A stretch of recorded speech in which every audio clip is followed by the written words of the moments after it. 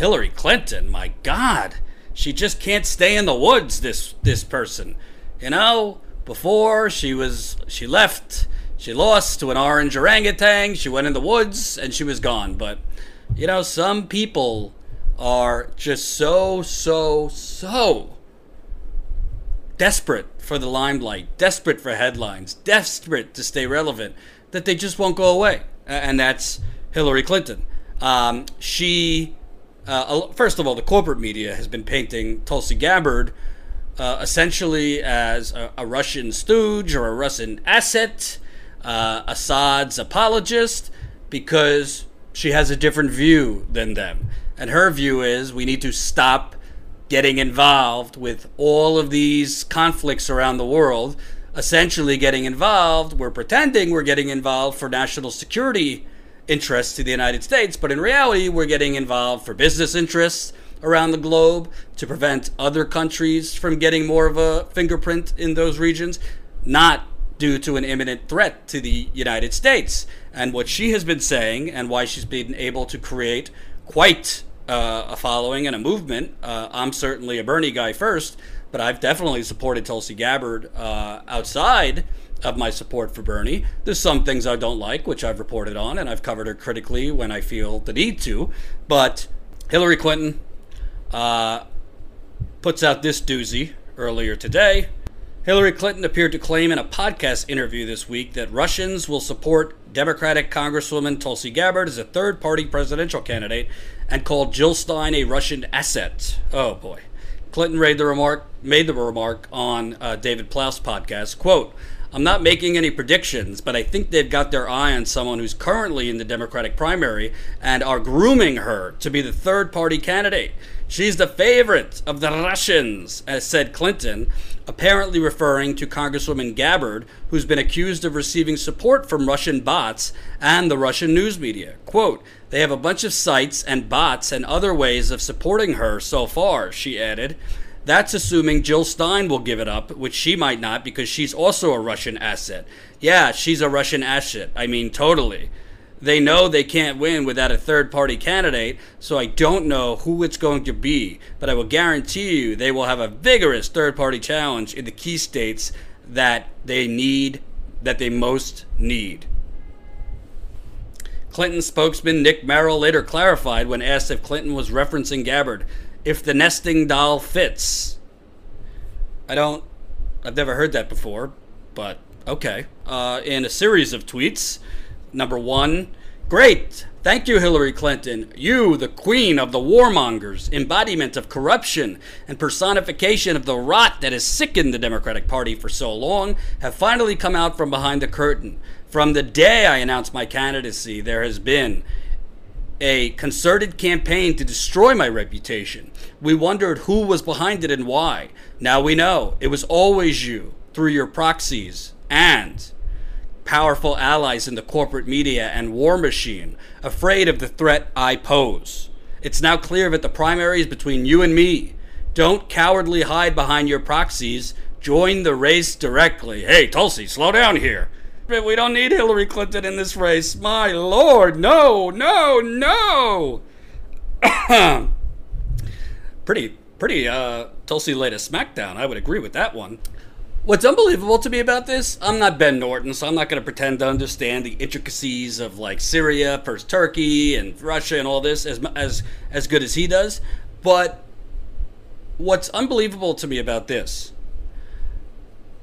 there used to be like a respected left in America that was anti-war, and you could be anti-war and people just said, all right, these doves, these peaceniks or whatever, but you weren't immediately called a asset of a other nuclear power. Now it has come to the point where they are so threatened by Tulsi Gabbard. And it's not just the fact that she's anti-war. She's calling out the false pretense. She's calling out the essentially lies of why the United States is in these countries. The United States is not in Syria to protect against ISIS. The United States is in Syria for geopolitical and business interests. It's about oil. It's about oil. Why is it that Tulsi Gabbard? First of all, let's put something into this discussion that hasn't been in there, and this wasn't even brought up in the debate. The United States, there has not been a declared war for the United States to go to Syria. We were there illegally. So do I think it's a good thing that the Kurds, there was a bloodbath already, and all these Kurds were killed? No, I don't. Don't get me wrong. I agree with Ben Norton and others that Trump should have not willy-nilly just moved these troops right away to let the Kurds be slaughtered. I don't agree with that. But the reality is we did not legally go to Syria in the first place, and that is being lost in the discussion. And I love these Democrats and all these people who are shouting from the rooftops, Trump, he's breaking the law, he's destroying constitutional norms, la la la la la la la. But on us being illegally in Syria and other countries, well, I don't hear you, earmuffs. We were illegally in Syria in the first place. Number two, that northern area of Syria, Turkey, who we were allies with as of 5 minutes ago, that Turkey has wanted that area for a long time for fear of Turkish dissidents going there, going to that region of Syria and attacking Turkey. Also, mind you, Russia has lodged at it from Turkey missiles. Turkey has missiles pointed at Russia from its borders, just like we were hysterical about during the Cuban Missile Crisis when Russia was pointing missiles at us from Cuba. So there are reasons for Russia to be interested in Syria, for Turkey to be interested in Syria. It's not, as the corporate media just says, United States super duper awesome, Russia and Turkey super duper awful. Can you imagine if we had missiles right now pointed at us from Cuba, like Russia has missiles pointed at it from Turkey? To me, why is it that Tulsi Gabbard is an asset when really all she's saying is, we're going to do the same. What the United States is really trying to do is topple Assad, insert its own puppet into Syria, and essentially just milk whatever natural resources, oil, whatever, out of Syria. How'd that work out for us in Libya? You know? Oh, it's going to be much better when we get getting Gaddafi out of Libya. How'd it work out, us getting Mossadegh, who we took out of Iran in the 1950s? How'd that work out? I mean, the list goes on and on and on and on and on. Right now in Libya, there is human sex trafficking, child trafficking, because we got rid of Gaddafi and we were told, oh, we're going to install our own people, just like in Iran, just like in many other countries. Do you know how ridiculous it is to call a congresswoman who served in the military? I don't believe Hillary Clinton has served anyone in her life other than herself and her shady foundations and other things. You're calling her an asset of a nuclear power? Why? Because she doesn't think we should be there illegally? And mind you, if Hillary Clinton was president, it's very possible we would have been at a full-blown war with Syria. Maybe throw in Russia too. She was the one doing the no-fly zone over Syria. So it's disgusting. It's disgusting, this McCarthyism.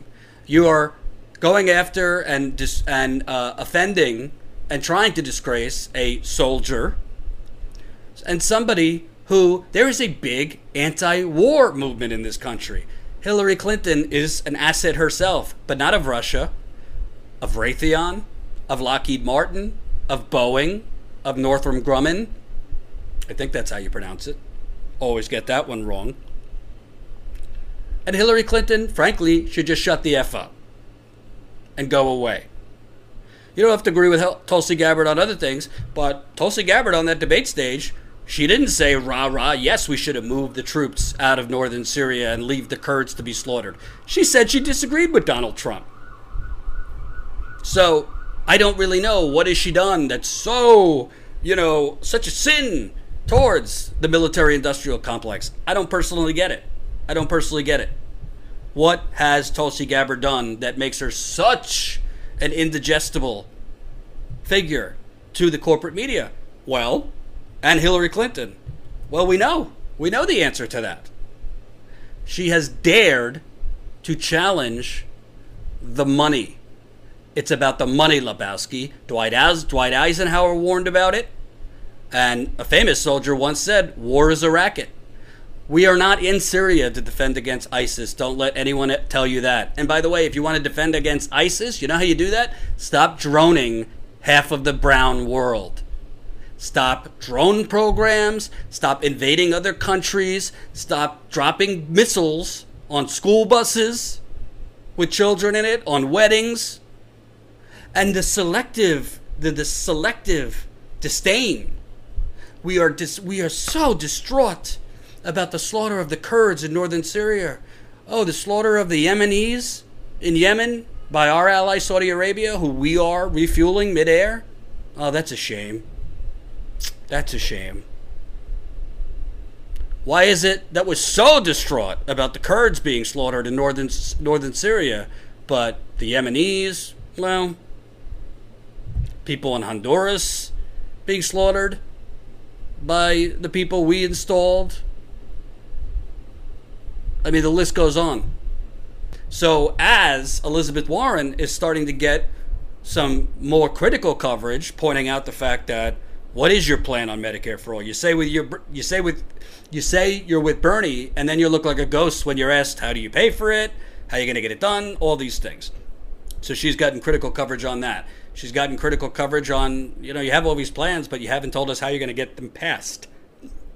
Bernie Sanders has told you how he's going to get them passed. You might not like the answer, but he's saying, I have a movement behind me, and we're going to pressure Mitch McConnell and his turkey neck to pass these things, or they're going to be voted out of office. You don't hear that kind of talk from Elizabeth Warren. Elizabeth Warren is starting to get challenged a little bit more on her hawkish foreign policy, because her foreign policy is basically like everybody else on that stage. And to show you that the stack is decked in favor of the establishment and against Tulsi Gabbard, when Tulsi Gabbard had an opening to go after Elizabeth Warren on stage, CNN cut her off.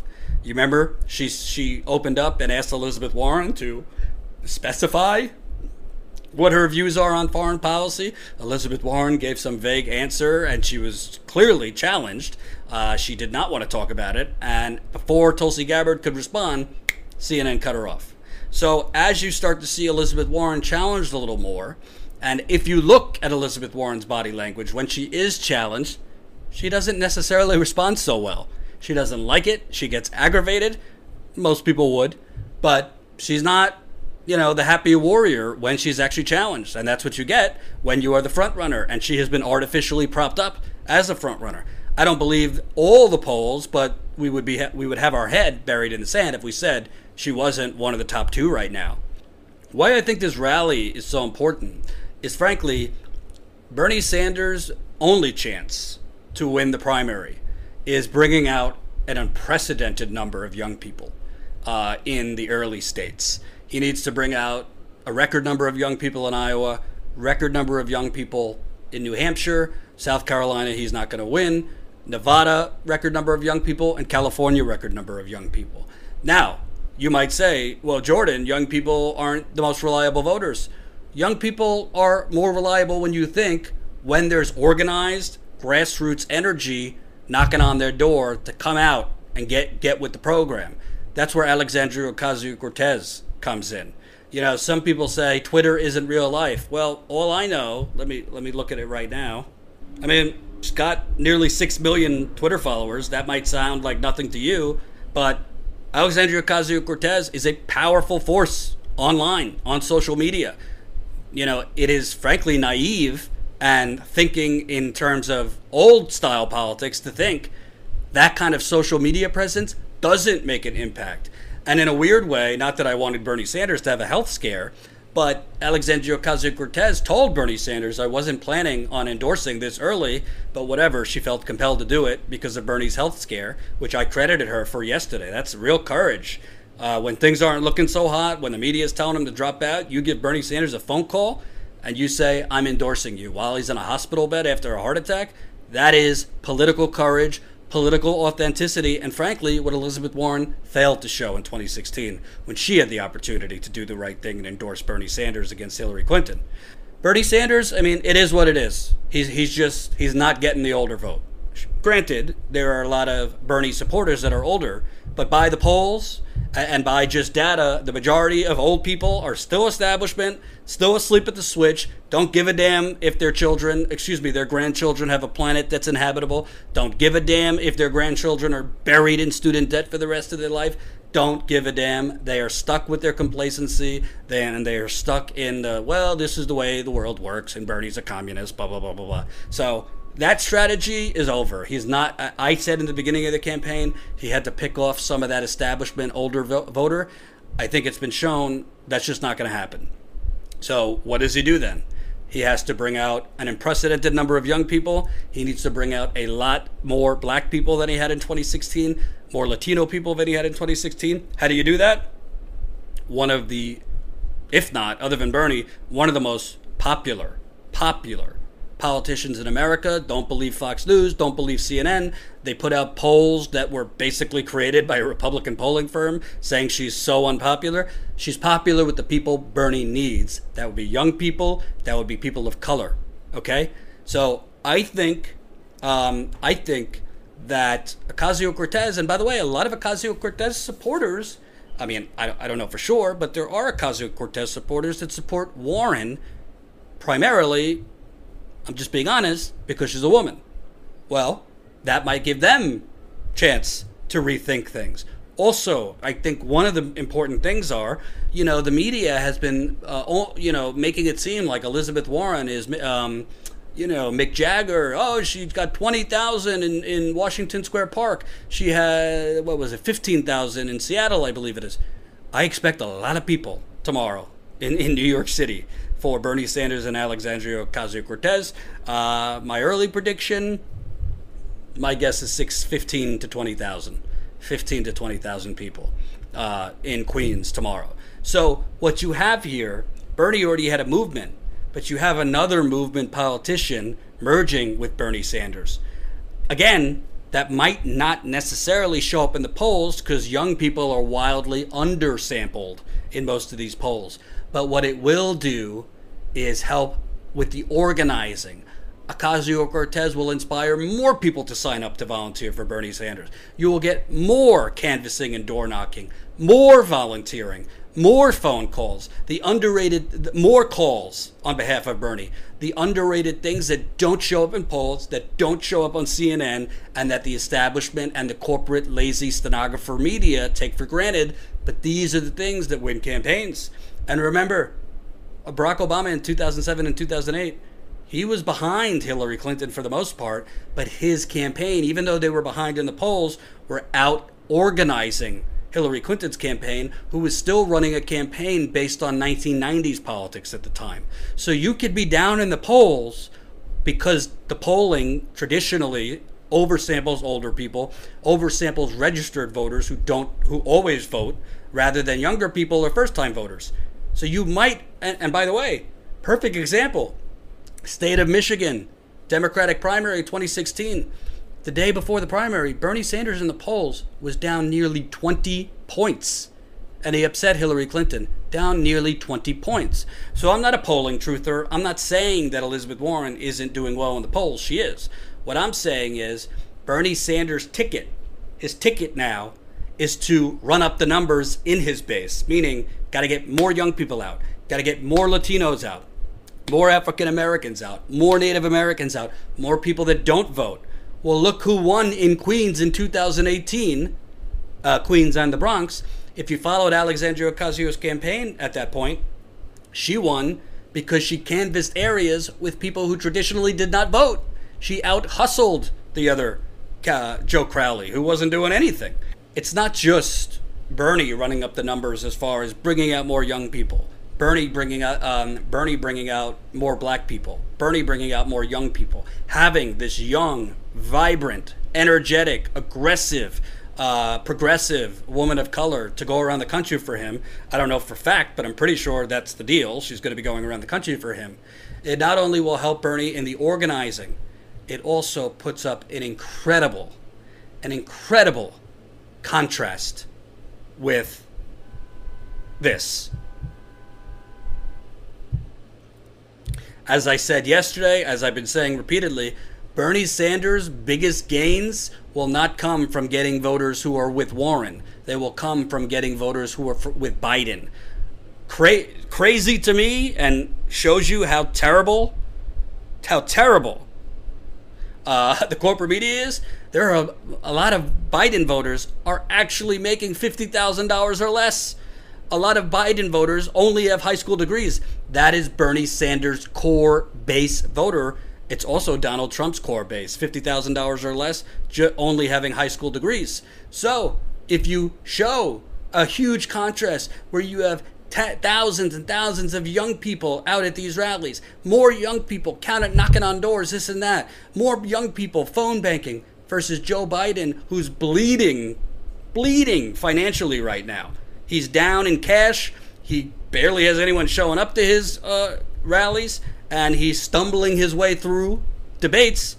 Watch his numbers keep declining and Bernie Sanders rising. I don't think those people making $50,000 or less, or those people with only high school degrees, if they leave Biden, I don't think they're going to Warren. I think they're going to Bernie, because Warren isn't making the case to working class people. She's making the case to Hillary Clinton's old base.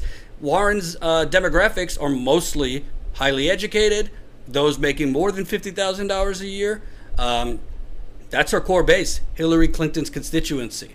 So those Biden voters that are just around that working class, $50,000 or less, not just white working class, black people work too. So working class, white, black, and otherwise.